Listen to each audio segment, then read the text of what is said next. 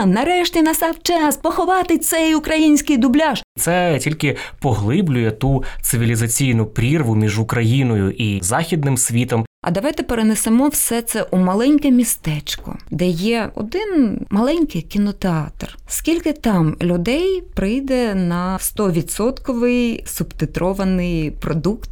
Кіна не буде. У мене дитина, яка народилася 2008-го, вона не розмовляє російською мовою. Моя дитина зростала на гарних взірцях українського перекладу. Вона навчилася вигукувати не англійською «вау», а українською «йой». Як ви озвучуєте еротичні сцени? Дубляж вийшов сексуальним. Медіуми. Подкаст про історії, в які нас втягує медіаіндустрія. Привіт усім! Ви слухаєте подкаст «Медіуми», подкаст про історії, в які нас втягують медіа. При мікрофонах, як завжди, Наталя Соколенко і Вадим Міський, який і скаже, яка в нас сьогодні гостя.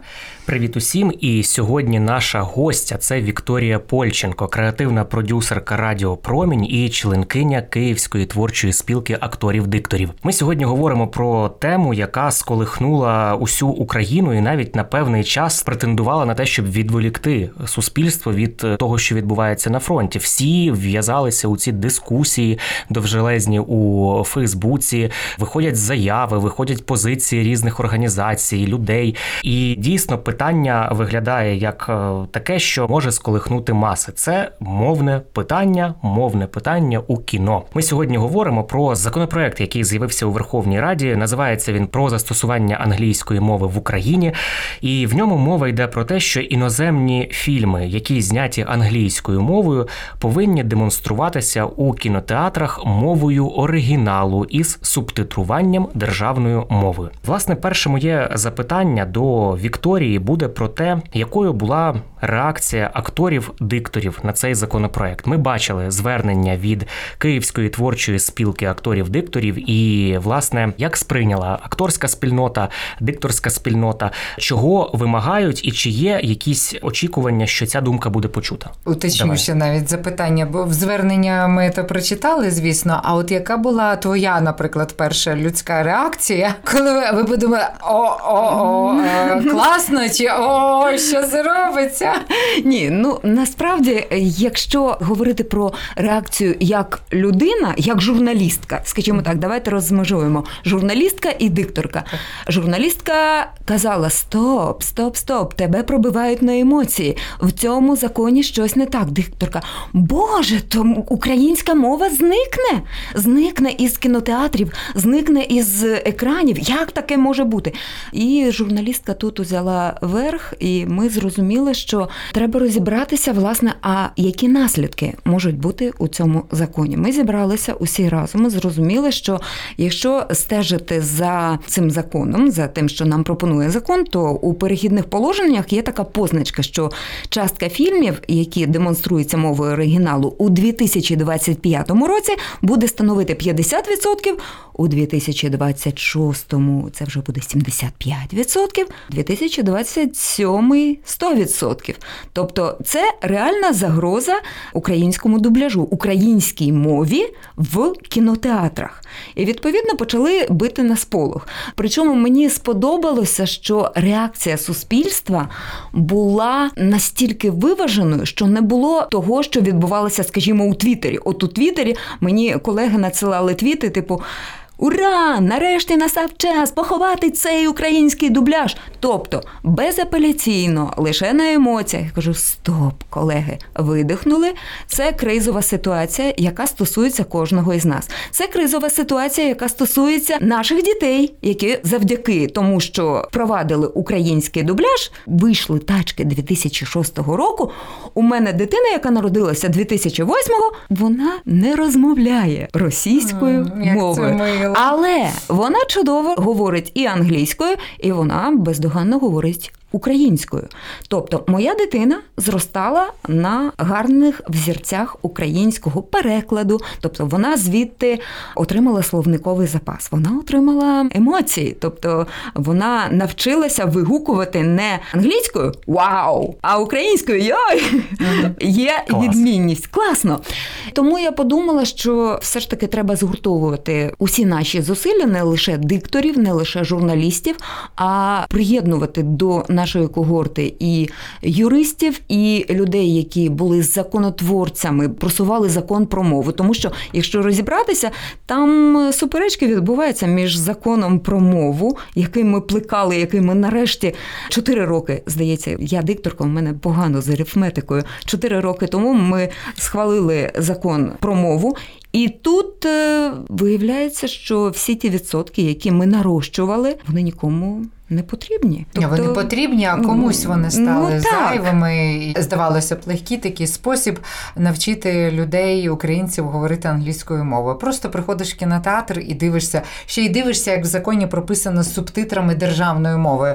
Хто так пробував дивитися, тим більше вчити англійську мову, і це я. І я вам скажу, це дає 0 результату, тому що дивитися кіно з метою вивчення мови – це ж не розвага. Це не так, що ти взяв попкорн і дивишся, і тобі ця англійська мова разом з українським субтитром те слово відкладається. Ні. От моя вчителька англійської мови, репетиторка, сказала, ні, це ти як приходиш на урок, ніяких титрів державною мовою чи ще якоюсь, можуть бути титри англійською, і ти береш і ставиш на паузу кожен раз, коли ти чуєш незнайоме слово або незнайоме тобі фразеологічне якісь там конструкцію, і ти виписуєш її собі в зошит, і потім довбиш, вчиш, а далі знову запускаєш, і одну серію можна дивитися там 5, 10 годин, 20 годин, стільки, скільки в тебе незнайомих слів. Перегляд в кінотеатрі навряд чи щось дає. Але я от що хочу запитати, як взагалі відбувається дубляж? Звідки береться відповідник англійському «вау», береться оце «йой»? Це там ви з філологами працюєте? Як взагалі нарощується це? В цих мультфільмах і фільмах з'являється, в принципі, нова лексика. Нарешті, там не було комп'ютерів, є тепер комп'ютери, ще якісь там явища виникають нові, і часто вони набувають в наших перекладах, в дубляжі свій український відповідник. Хто це робить? Тут, я думаю, що краще було б на моєму місці зараз опинитися перекладачеві, який розповів, який процес проходить текст англійський і як він перетворюється на український відповідник. Я знаю, що, принаймні, я працювала із Олегом Колесниковим. Це та людина, яка переклала понад 200 англомовних фільмів. Вона адаптувала для кінотеатрів, для кінотеатрального дубляжу, для наших українських кінотеатрів. І от я скажу, що Олег колись навіть казав, ти знаєш, я після того, як переклав це, я підходжу навіть до дзеркала і дивлюся, як спелюється англійською мовою це слово, і чи вкладеться воно у вуста українською. Я перериваю купу словників для того, щоб відшукати відповідник, який навіть за наголосом, за сильною долею був ближчий. Я шукаю щось таке, що могло б запам'ятатися, але з іншого боку, те, що не вплинуло б на спостерігання за сюжетом. І от буквально нещодавно у нас в гостях була моя колега Катерина Сергієва, це голос багатьох відомих голлівудських актрис. Це той голос, який ви впізнаєте із, буквально з 2 фраз.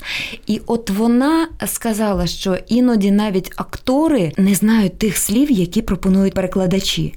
І ось тоді якраз відбувається цей процес адаптації. Ми ставимо себе на місце глядача. А як вплине на нього нове слово? А чи не зашкодить це сприйняттю сюжету? А чи можемо ми вкласти ті емоції в цю лексему? І мені здається, що якщо ви думаєте, знову ж таки посилаюся на Олега Колеснікова, він каже, ти знаєш, іноді кожен жарт, який ми адаптуємо, він знову ж таки затверджується у мейджорів, у тих, хто має право на цей фільм. І вони часто запитують, слухайте, нам не смішно. Ви вважаєте, це буде смішним для вашої аудиторії? Тобто перекладач також несе відповідальність за те, щоб ми відчули ті емоції, які апріорі були у цьому фільмі. Щоб якщо там написано смішно, то це було б смішно. І ці жарти були адаптовані під наші реалії. Мені це, знаєте, нагадало історію про видатного українського перекладача от часів УРСР Миколи Лукаша.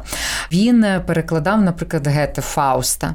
То за оцінкою німецьких філологів, український переклад Миколи Лукаша краще передавав суть ідеї Гете, які він вкладав в цього Фауста. Тому так, мова важлива, надзвичайно. І цей переклад, те, що ви кажете, що кожне слово прямо там затверджується і шукається відповідник в українській мові, і він може навіть краще передавати, і тим самим збагачувати наш слововжиток і наш лексичний запас і кожного. Це надзвичайно важливо. Я в розвиток, Наталка, що з одного боку ми, звісно, можемо адаптувати стрічку там під нашу глядача, під наш ринок український і зробити її зрозумілішою для глядача українського, який не володіє нюансами англійської мови. А з іншого боку, так само через переклад і через адаптацію можуть втратитися гра слів, англійські певні звороти. Вадим увійшов в роль диявола. Адвоката диявола. В роль адвоката диявола. Так, і, скажімо, це тільки, я читаю теж ці дописи у Твіттері і в Фейсбуці, і це тільки поглиблює ту цивілізаційну прірву між Україною і західним світом, які зростають нові покоління в цьому англомовному світі з англомовними жартами, і цим контекстом в нас цей контекст розділений так чи інакше мовним певним занавісом. Я в розвиток цього хотів спитати, от ти заговорила про дитину, яка вільно говорить англійською, українською, а дивиться дитина англійською, до речі, фільм? Дивилася в дитинстві, але зараз він читає багато, і він, як от не дивно, він почав слухати. Подкасти. Найцікавіше, що от і справді у мене був такий досвід стосовно субтитрів англійських у кінотеатрі. Щоправда, це був не показ фільму, це був британський театр у кіно. І я із таким захопленням прийшла на цей показ. Я розуміла, що за емоціями я ніби знаходжуся в цьому залі. Але коли настала перерва, я зрозуміла, що у мене страшенно болить голова. І я не розумію, чому. Потім з'ясувалося, що я не могла охопити очима і субтитри, бо щось не розумію. О, я тебе прекрасно розумію. Я так серіали дома дивлюсь. Так. І потім я розумію, що я хотіла побачити ось цю міміку. Я хотіла відчути звуком, як він сказав це. І я розуміла, що я не можу розірватися. І ось тут, стосовно того, що допомагає дитині вчити, по-перше, якщо є бажання, то ти шукаєш можливості. Якщо є можливість піти на фільм з англійськими субтитрами, окей, нехай він буде. Але в усякому разі зараз ми повертаємося до закону.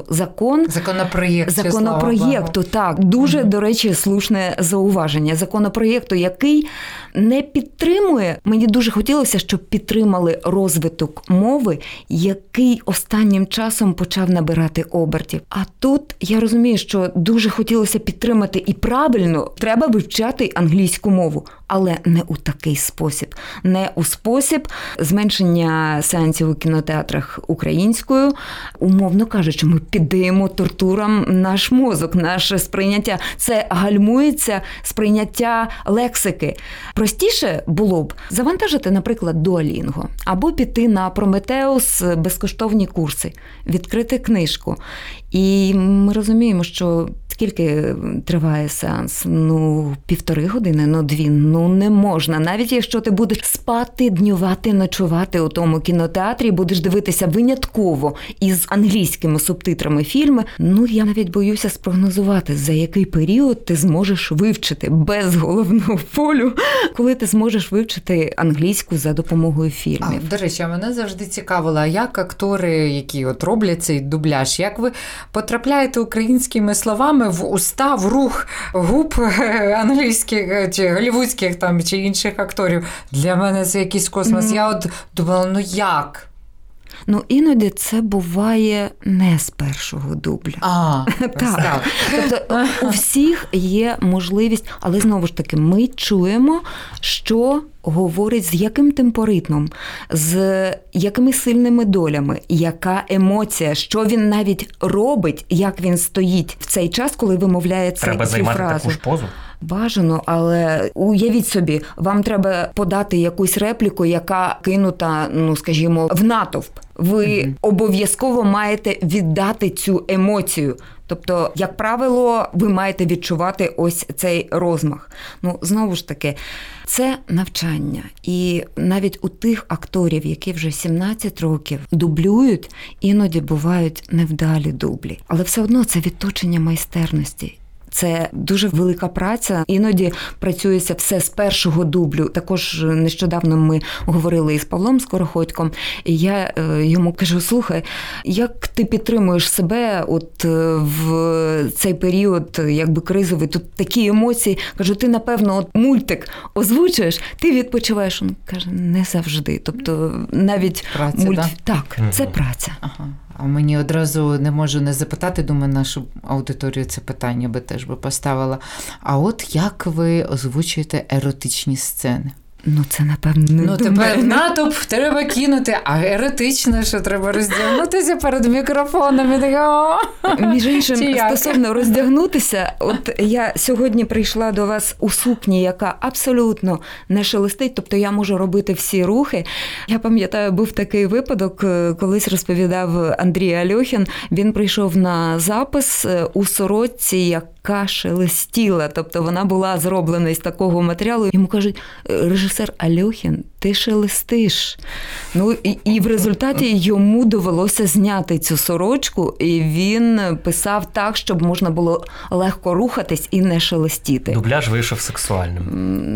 Ми ж розуміємо, що іноді навіть на радіо треба щось записати в радіопостановці, ніби ти щось жуєш. Іноді треба взяти якесь яблучко, уявити собі, що ти жуєш там щось інше. Іноді це досягається шляхом, наприклад, я зараз буду трохи щось там під'їдати. А як яблуко дійсно в тебе? Так. Але я нашим слухачам фіксую, немає абсолютно нічого. Немає ніякого яблучка. Я читаю про те, на що звернула увагу Київська творча спілка акторів-дикторів у своєму зверненні, яке я вже згадував. Пишуть, що частина населення нашої країни досі навіть вільно не володіє українською мовою, куди вже мається на увазі мова про англійську, а якісний україномовний продукт допомагає поглибити у аудиторії відчуття гордості за україномовний продукт, дубляж, і заохотити говорити українською і розвивати її в усіх сферах. Дійсно, дубляж український, він був таким предметом гордості. Всі репостили якісь цікаві слова, які почули. Знову ж таки, я ще з дитинства свого пам'ятаю Альфа, який говорив українською мовою. Якщо я не помиляюсь, його Микола Козій озвучував. І це було геніально. Фактично, зрозуміла оця аргументація, яка стосується патріотизму, гордості, національної свідомості і так далі. А є розуміння, який економічний ефект може мати рішення про переведення. Навіть отаке, скажімо, воно не є зовсім блискавичним, тому що 100% стане аж через 4 роки. Це достатньо швидко. Але все-таки воно достатньо швидке, майже блискавичне, так скажімо. Чи є розуміння, який є економічний ефект? Чи багато людей задіяні в цій індустрії? Чи багато коштів там крутиться? Куди будуть іти люди із потребами подивитися щось зрозумілою їм мовою, якщо вони, дійсно, як написано, не знають навіть української, може, ідеально, не говорячи вже про англійську? Давайте почнемо, напевно, із того, що всі гроші, які витрачаються на адаптацію англомовного продукту українською, це гроші, залучені від іноземних інвесторів. Здебільшого. А чому так? Тому що вони зацікавлені у тому, щоб їхній продукт мав високу якість, і, відповідно, вони готові платити за якісну адаптацію. Можу помилятися, можливо, є і, якщо, наприклад, говорити про адаптацію телевізійного продукту, то, можливо, залучені і наші кошти. Я не можу відповісти, як власниця продакшн-компанії або власниця компанії, яка дублює кінопродукт. Але я просто розумію, що якщо говорити про плюси і мінуси, навіть в економічному плані, чи збільшить кількість проданих квитків, кількість сеансів з англомовними субтитрами? За статистикою, власне, ту інформацію, яку я маю, я шукала інформацію, а скільки ж людей ходить на український дубляж за продажами квитків, скільки на англомовний. Цікаво. Дуже невеличкий відсоток. І це по містах, які мають великі кінотеатри. А давайте перенесемо все це у маленьке містечко, де є один маленький кінотеатр. Скільки там людей прийде на 100% субтитрований продукт у 2027 році? Я думаю, що більшість з них опиниться на піратських стрімінгових платформах. Відповідно, мені дуже не подобається навіть вживання слова «піратство», тому що практично десь років 5 я живу у тому світі, де навіть коли ти віддаєш свій голос, ти підписуєш контракт. Ти даєш дозвіл на використання твого голосу. Або на певний період, або довічно, скільки існує цей продукт. І ось тут ти ні за що не платиш, гроші, напевно, отримують пірати, і твоя держава не отримує ні копійки з твоїх податків, тому що з кожного квитка ми розуміємо, що це також гроші, які залишаються в Україні. І ось тут я подумала також, вже це, напевно, не економічна, хоча ні, скільки акторів залишиться без роботи. Актори, які пережили пандемію, це також виклик. Ми трішечки адаптувалися до того, іноді навіть писали вдома, але треба розуміти, що кінотеатральний дубляж – це не той продукт, який можна зробити вдома. Це має бути професійна студія. Якщо ми зрозуміємо, скільки акторів, професіоналів втратить роботу, я розумію, що вони можуть адаптуватися, вони можуть навчитися чогось іншого, але що тоді втратимо ми? Ми втратимо те, що цитують наші діти. Ми втратимо те, заради чого ми, власне, йдемо в кіно.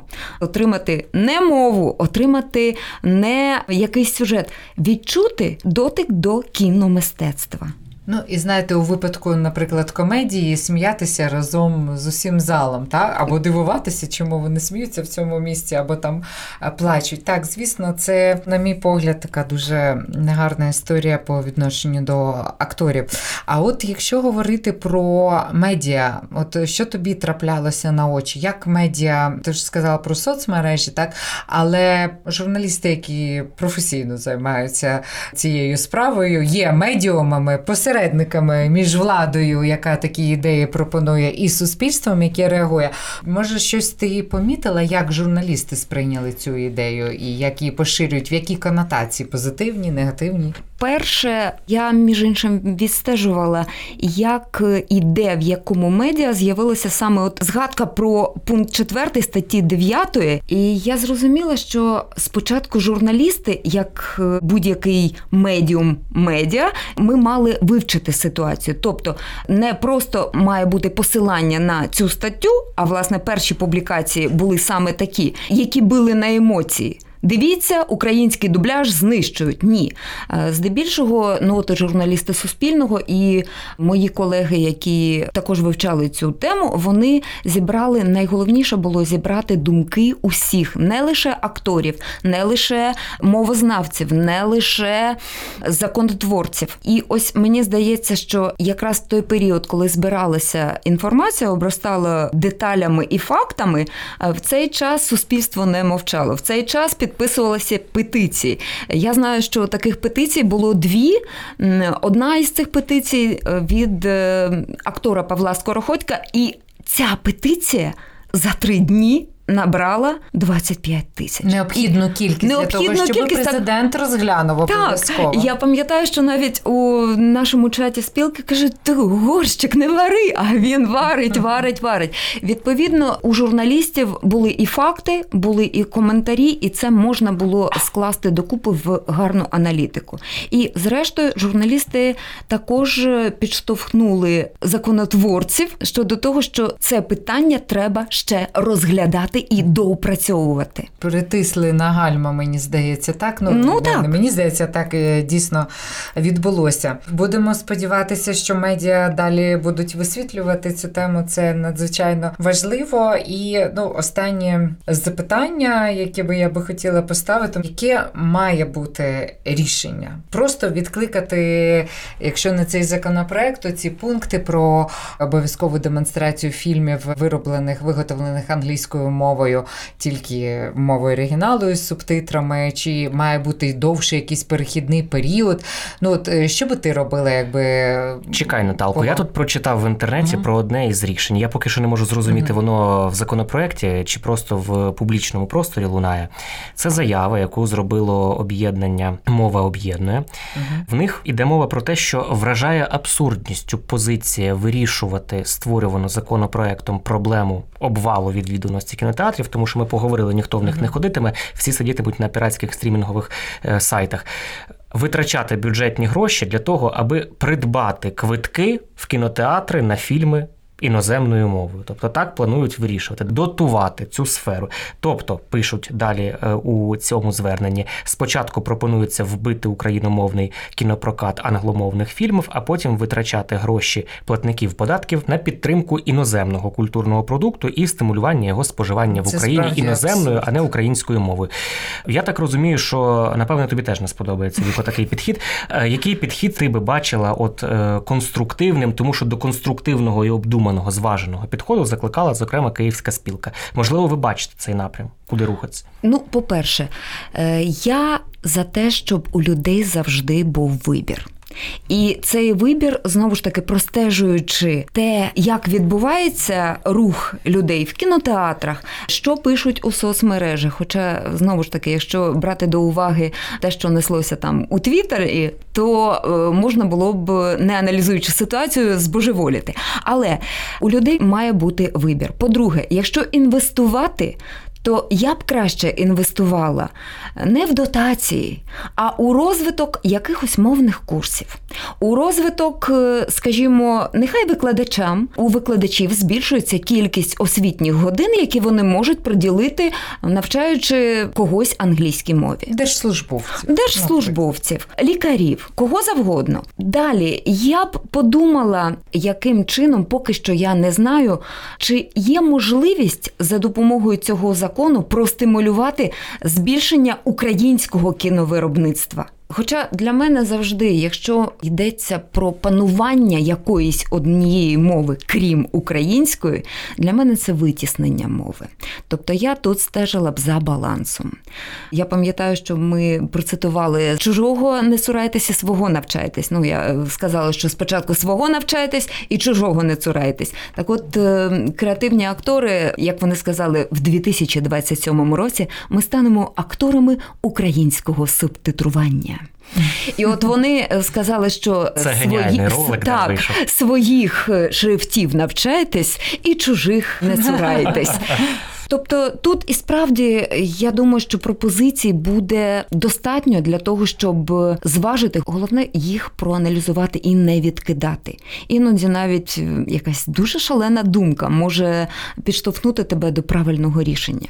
І зрештою, якщо дивитися на цей законопроєкт як наслідок усієї тієї кризи, в якій ми перебуваємо, то будь-яка криза, вона має виклики і вона має можливості. Тобто нам треба проаналізувати, які у нас є можливості. А можливостей у нас безліч. У нас є можливість, знову ж таки, заявити за допомогою нашого українського дубляжу, який визнаний закордонними мейджорами як один з найкращих. Заявити про себе, про те, що є Україна, тут не лише ми виборюємо зараз свою незалежність, ми у той час, коли наші оборонці захищають, в країні не припиняється, наприклад, культурне життя. Не припиняються виходити книжки українською мовою. Ми підтримуємо те, що забезпечить нам повернення до тієї країни, за яку зараз борються наші хлопці на фронті. І мені здається, що якраз от розвиток мови, ось те, що ми зараз зробимо, це відіб'ється на поколінні, яке народилося зараз, зросте з українським мовним середовищем, і тоді ми подивимося, що нам не треба буде схвалювати якісь закони, аби вчити української мови. Це буде звичайний процес, і українська мова, вона буде вже і справді не на папері державною. Це буде мова нашої нації. Тут мушу процитувати Ірину Фаріон, яка опріч того, що політикиня, вона не любить фемінітиви, але відома політикиня, вона дуже високого рівня мовознавиця. І от вона каже, що це Ленін придумав таку дефініцію, що мова – це засіб комунікації. Ні.